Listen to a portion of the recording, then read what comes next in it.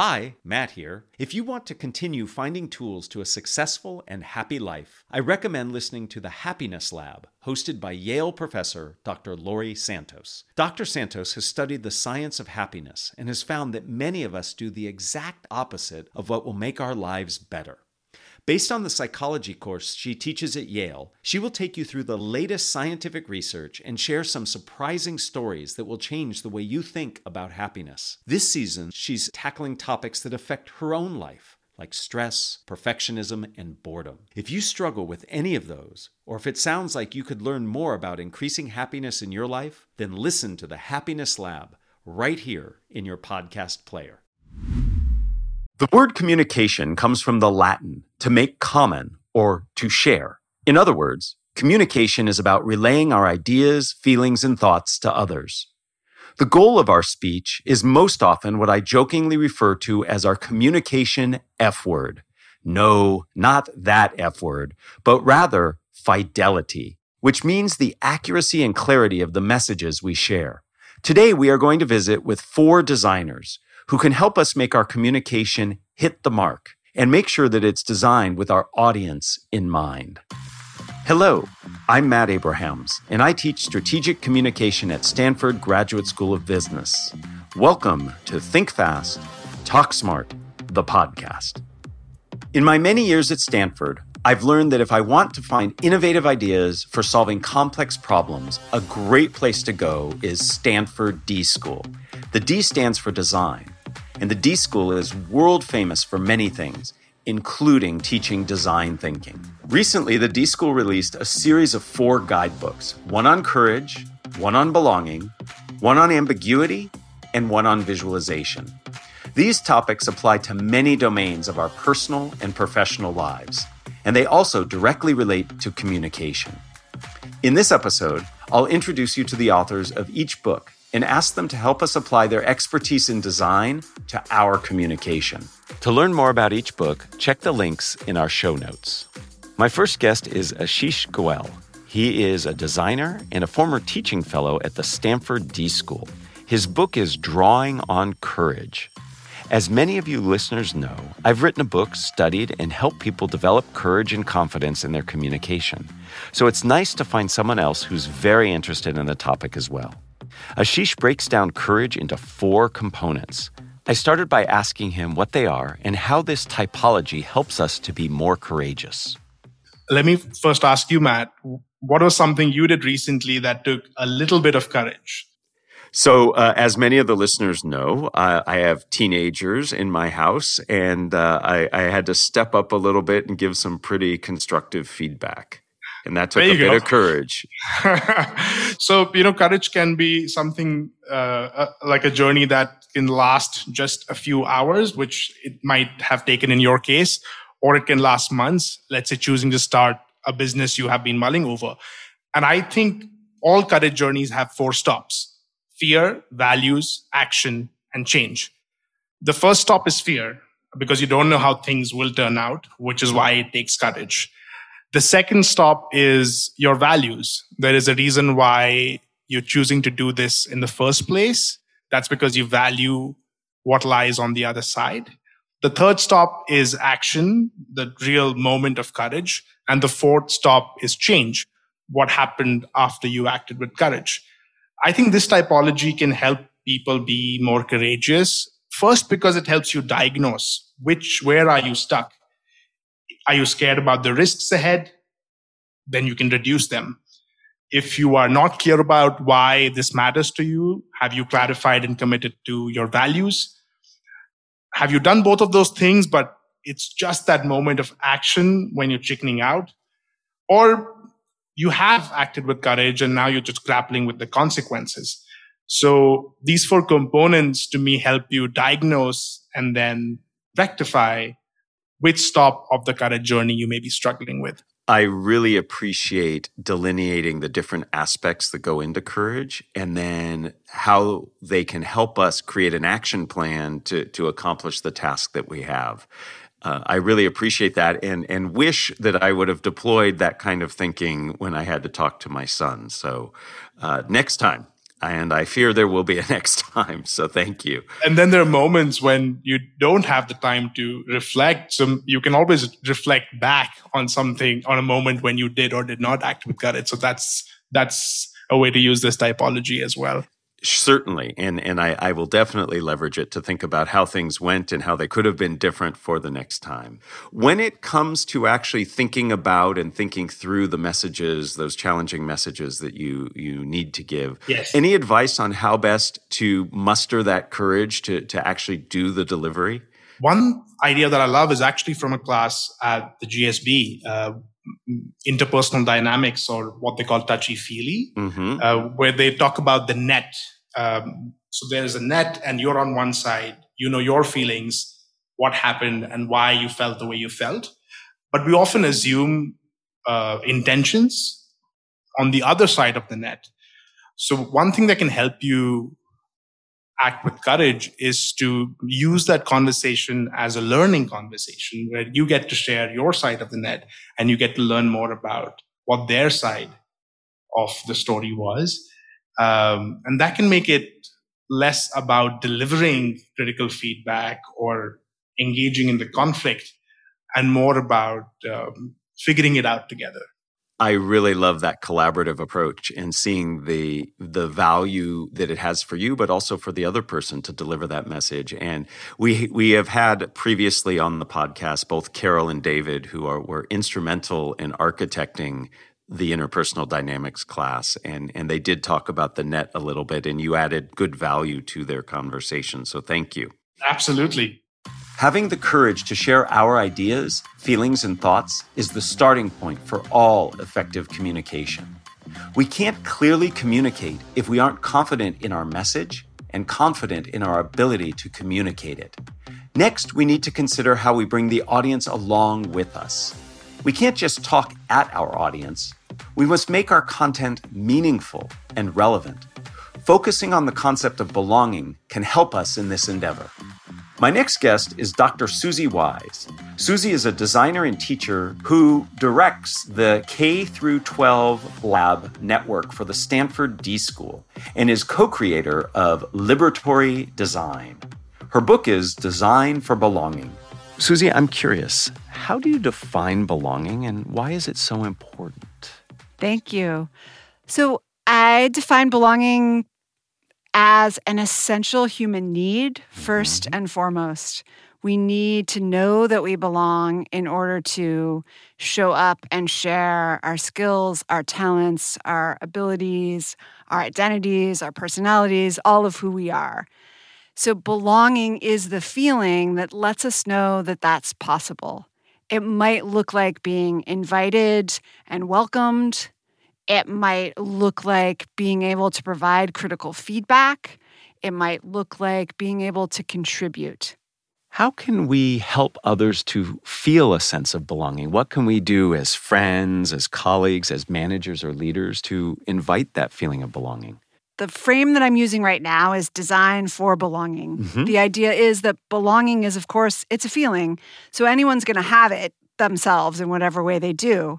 So as leaders, as managers, we're looking to create the context, to design the context where belonging can emerge. And that can look in any number of different ways. So what I try to do is offer a framework around feeling, seeing, and shaping belonging. And the seeing belonging really matters. That's looking at what kinds of moments are you creating where people are feeling like they're able to show up and be themselves. It also means feeling and seeing into moments where belonging isn't really what people are feeling and seizing those as opportunities to create change. Then you open up the toolkit of design, you're able to shape it. And that looks like not just sending an email, but thinking about how space or role or ritual, how new kinds of communication, how many different, I like to call them levers of design, but that's really just a fancy way of saying things that you can create help people to come together and comfortably share who they are. I love the seeing, the feeling, and the shape. Excellent. I'm curious, do you have some specific advice for both our personal and professional communication for how we can foster that sense of belonging? Are there things we can say or shouldn't say? Anything in our communication that you can help us with? So communication is a huge lever for belonging. I like to think about communications and how it relates to belonging a lot. In the book, I actually call out communication as one of the levers to design with. And that's in part because representation and authentic storytelling are some of the ways that we get cues for when and where we can belong. And that is really important. It's also very true that one of the things that a leader can do to invite more belonging is by creating more mechanisms for storytelling, more places where you can show up and share more parts of yourself, that you can come together and actually share stories of things that people don't know about or might not be precisely germane to your position, but actually matter to you. Sharing what matters to you and sharing how you can contribute is a huge part of belonging, and storytelling and communications are natural human ways that we can share some of that. I love that advice for leaders to provide opportunities for people to share their stories and to bring who they are to their communication. That's fantastic. Being driven by an empathetic, audience-centric approach that fosters belonging, especially when paired with confidence, can allow us to better craft meaningful, high-fidelity messages. Yet in order to make our messages clear, we need to address ambiguity and become comfortable with it. Excited to be here today with Andrea Small. Andrea is a design leader, strategist, and educator. She teaches at Stanford's D School and leads storytelling and design strategy for Samsung Research America's R&D innovation team. Andrea's worked with some of the most iconic brands in the world. Thanks for being here, Andrea. Thanks for having me. It's awesome. And your book is super exciting. It's titled Navigating Ambiguity, Creating Opportunity in a World of Unknowns. And I have to share with you, ambiguity is something that really spurred my whole interest in communication. I've always been fascinated by how we use ambiguity to actually manage some really important communication needs, like being polite, like trying to convince people of what we're trying to convince them for. And little known to many people, I actually think it's fascinating how it plays out in flirtation. And that's some research I did way back in the day. So let's begin. Ambiguity is the topic of our time, and people have strong discomfort with it. How can we design our communication in a way that creates calm and even encourages creativity and progress? Yes, that's a big question. And the way that I think about designing our communication to create calm is to keep it organized, which might be the opposite of ambiguity.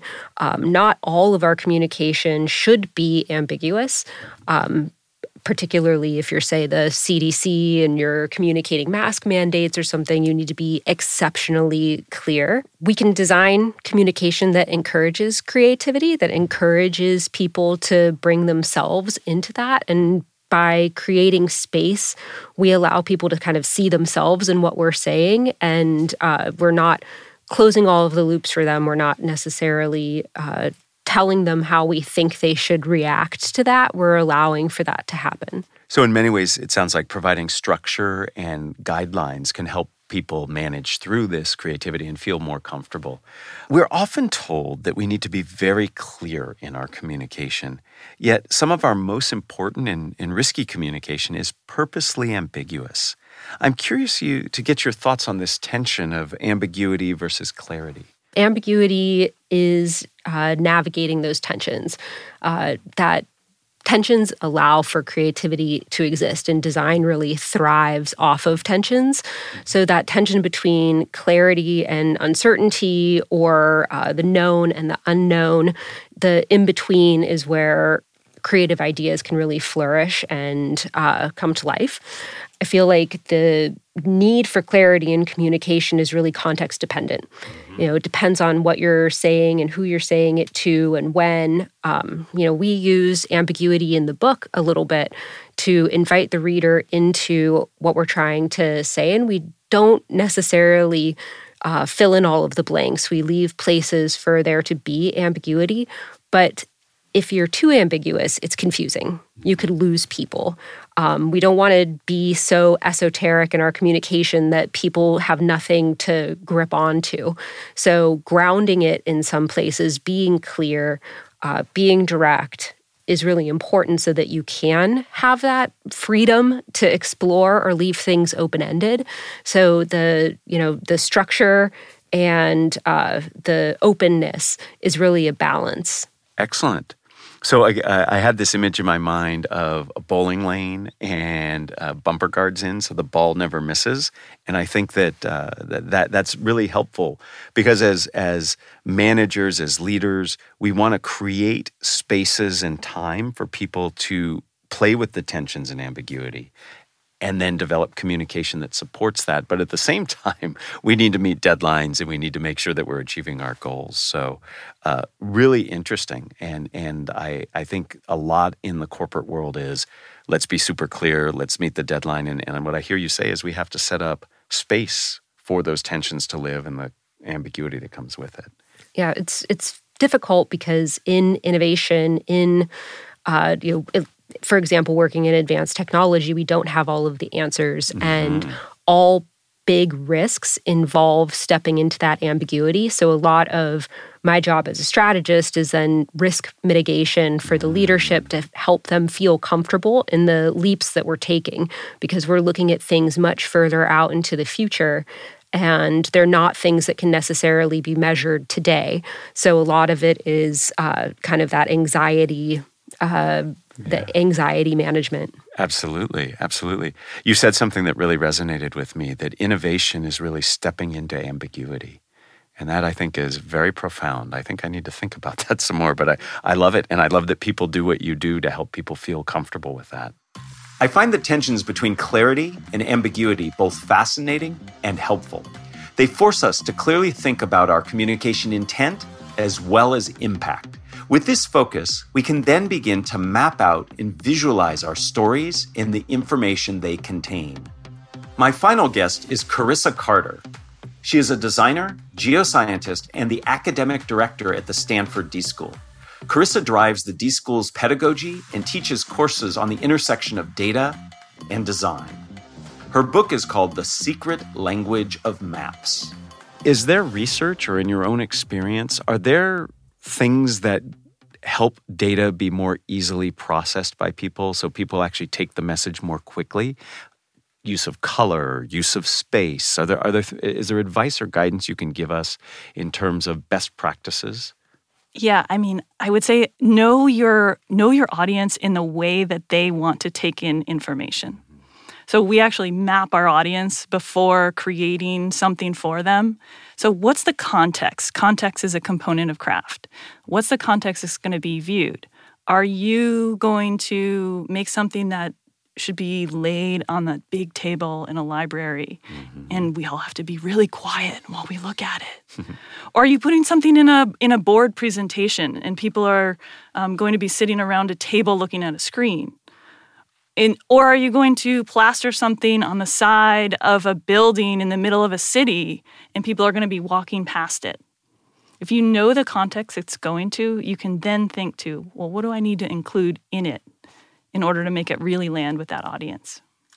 I think that's a really important point. We've talked a lot on this podcast about knowing your audience in terms of your messaging. I think a lot of us just default to standard slide creation tools or just bullet points when it comes to taking the data and the information that we're trying to present visually and not really applying those same principles of how's the audience going to receive it? What's the context in which they're going to receive it? And that can really help. So thank you for sharing that. I think that's taking a lesson we know in one domain and applying it to another that can be really helpful.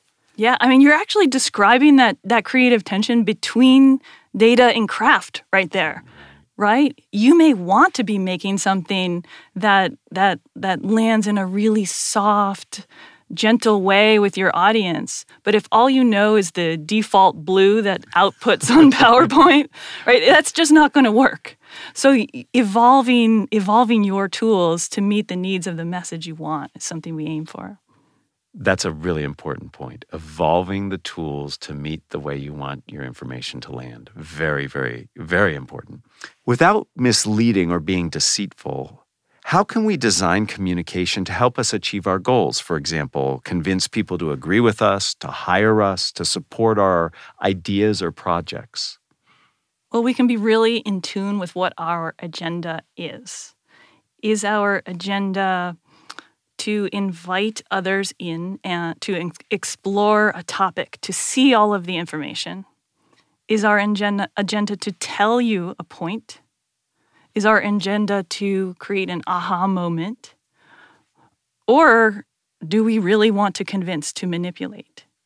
And if so, that's where we're tugging on the levers of what information to include, what data to include, what craft to use, which way to present. If you are genuinely making a map or an infographic that you want people to, change their behavior about, it comes back, right, to knowing the cultural context of the audience that you're working with, the needs that they have at any given moment, what they're hoping for from the communication too. The point about having a clear agenda and using that to drive the choices you make is really important. I often find in my own life when I've got to use some data and I know it's going to help me leverage a goal or achieve a goal I have, I just rush to get it done because it's usually the last thing I do. And the point I'm hearing you say is I have to step back, really reflect on the agenda, and then use that agenda to help decide what tools and approach I use. You do, right? And your agenda, right, that's the story. Mm-hmm. Is it possible to use some of these data mapping ideas that you're talking about to help us actually craft the narratives and stories that we tell? 1,000%. Okay. I call it exploring before you explain. In the same way that if you were going to go out to a concert, you probably would try on 3 or 4 different outfits to see what looks good before right. You choose what you're going to wear. We want to explore with our data, with our agenda, our story, with our craft, before we land on the final output. One of my favorite ways to do some of that exploring before we explain is to use a continuum. Now, a continuum is as simple as a line with 2 arrows. I think of it as the most elegant map that exists. And you can think of a continuum as a timeline, a transition, a tension from then to now, from solid to liquid, from strength to weakness, right? You can find those in any story. And if you find the timelines, the transitions, the tensions in the story that you want to tell, then you can find the data that is going to support those stories. Then you can figure out what is the craft, how do you want to wrap that story in a visual language in order to meet the needs of your audience. I love the idea of exploring before explaining, and I'm really excited to apply this because it really turns on its head. Have your story first, then figure out how to use the data. You're actually saying use the data techniques, the mapping techniques to help you find your story. And I think that's really fun and exciting. Absolutely. You can explore before you explain. You can start your exploration with story. You can start your exploration with data, or you can start your exploration with craft, right? If you know that you want your story, your data story to appear at the big retreat you're going to have with the whole organization, maybe you want to present a visual that's on the water bottle everybody's going to give out. So I use that context, that water bottle context, as a constraint. So what could be revealed slowly as somebody spins it in their hand? So you start there. You could explore with craft first, and then figure out the story, and then figure out the data. Thank you. That's amazingly illuminating and really, really helpful. How can we spot visual data or communication that's trying to persuade or perhaps even mislead us? Well, I'll start out by saying I don't think most people are trying to mislead us, but it happens unintentionally all the time. my trick for you is to watch out for limp data. Tell me more. Limp data is exactly what it sounds like. For whatever reason, the data doesn't stand up. When you're looking at a visualization, is it clear where the data came from? What were the boundaries of it? The boundaries of data are never clear-cut. And let me give you an example of that. If I said, Matt, how many dollars are in your pocket? What would you say literally right now? 23. Right. So $23 might be the cash you have in your pocket, but do you have a credit card too? I have a couple, yeah. Okay, so does dollars, when I say dollars, does that extend to your credit card, a balance you might have on that card, or your credit limit? Sure, but that's not what I first thought. Right, but what is included, what isn't? I see, yeah. You know, the boundaries of what data is, or what any terminology, anything that we're measuring are. The person that made that made some decisions. Right. They decided dollars might be just cash. They decided that dollars may extend all the way into mortgage you might have on your home. Limp data is a great example of using language to represent a concept in a visual way, just like you're talking about. And it leads me to think that there is this synergy that happens between the visual realm and the wording that you use that, when congruent, can actually be much more powerful than either separate. That is such a great point. The words on our visualizations, they matter so much too.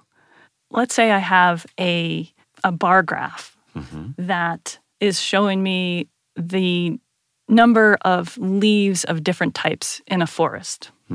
If you title that number of leaves of different types in a forest, I don't know, is that interesting? Not as interesting as it could be. Right. If I title it with a very scientific sounding title, it's clear it's for a scientific audience. If I instead title it Things That Made Lots of Noise As I Walked Today, it welcomes in the casual observer, right? So the words matter. Absolutely. And I love that visual that is created in our mind by the language that you use. A big thank you, Ashish, Susie, Andrea, and Carissa. Each of your insights, all related to design and communication, are so useful and clear. I hope we can all apply them to our communication. And as with every show, I asked all 4 guests the same 3 questions we end each episode with. We're going to play one answer from each of my guests. If you were to capture the best communication advice you ever received as a 5 to 7 word presentation slide title, what would it be? Don't fold your arms. Tell me more. I actually learned this from Dan Klein, who I'm sure you know, who teaches improv at Stanford University. And we had him do a workshop in a D-School class. And each time he would tap someone on the wrist if they had their arms folded. And folding your arms is a way about being defensive. So when you open your arms, your body shapes is like a stance with which you operate. It's about dropping your defenses, staying open. So it allows for more authentic and honest back and forth to happen, rather than when everyone is just folding their arms and keeping themselves safe. First, we've had Dan Klein on the podcast before, and he's fantastic. And I love this notion. I love this notion of how you show up, what you do physically matters. And there is a distancing that happens when you fold your arms. And not only does it have an impact on the people you're communicating with, it has an impact on yourself, as you alluded to. It changes the way you approach the communication. So I love that. And we have never had anybody give an answer that was nonverbal in that way. So thank you. Here's Susie with one communicator she admires and why. So you shared this question ahead of time, and I really liked it, and so I was thinking about it. In the book, I have a set of what I call host heroes. Okay. So I was thinking about some of those folks, and some are famous, like Brené Brown. But the person I thought I wanted to share today is a professor at Stanford. Her name is Alita Hayes. She teaches dance. And That might seem an unlikely way to think about communications or being a communicator, but what she invites people to do, and at the D School we partner with her a lot for executive education programs, for different experiences for students. And what she does is invite everyone in to dance, but she does it in such a simple and slow way that you find yourself surprised that you're actively in a dance. You wouldn't have signed up to dance in the atrium of the D School, and yet there you are. And it feels incredibly moving and motivating. Mm-hmm. So I think of that as an essential kind of communication and a great reminder to embody our thoughts and our feelings and recognize that as communication as well. Absolutely. The embodiment of communication is really important. And we have spent some time on this podcast talking about how we use our body, but that's a great reminder. And it seems very scary to me that I might be dancing in front of others, but I can see it as a very free and fun activity.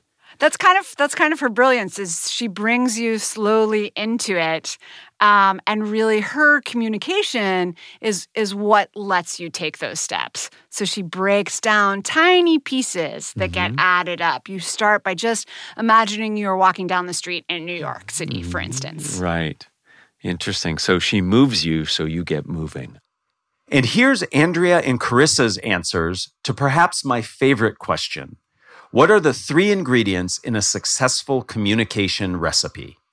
Passion, differentiation, and humor. I love passion and humor, make a lot of sense. Talk a little bit more about differentiation. I think at least in the corporate world, we have started to align people to a certain specific way of speaking or doing or acting or leading. And I think differentiating yourself from everybody else, finding your own voice, being honest and true to yourself versus trying to fit into a mold that somebody else created is very important. And, back to the risk management and ambiguity, when we have more differentiation, when we have more diversity, we're opening ourselves to even more unknowns. And I would want to encourage people to find what makes them stand out in a sea of other people communicating. What is the thing that will make you different? And that might be, again, context dependent on what it is you're presenting or what it is you're speaking about. So differentiation. I love the idea that we all need to find our unique offering in our communication and really focus on that, separate some of the noise from the signal there.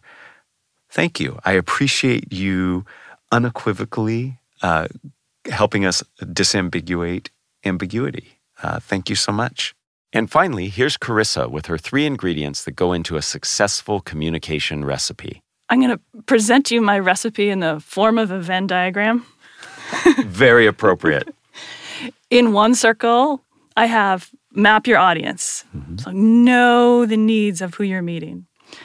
In another circle, I have know your own intentions, like what drives you, what inspires you. And then in a third one, it's, what's the content? What's the material?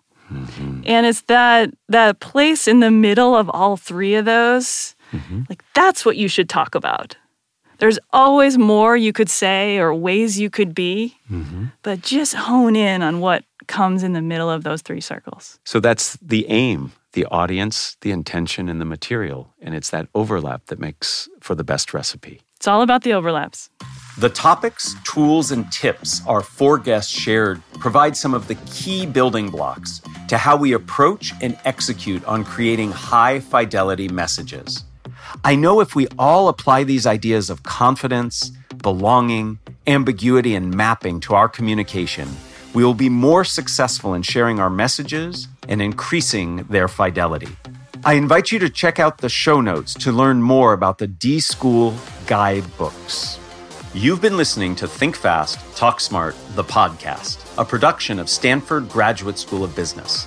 This episode was produced by Podium Podcast Company, Jenny Luna, and me, Matt Abrahams. Find more resources, follow, and join our conversation on LinkedIn by searching Think Fast, Talk Smart. Please download and follow wherever you get your podcasts. And be sure to drop us a review on Spotify or Apple Podcasts.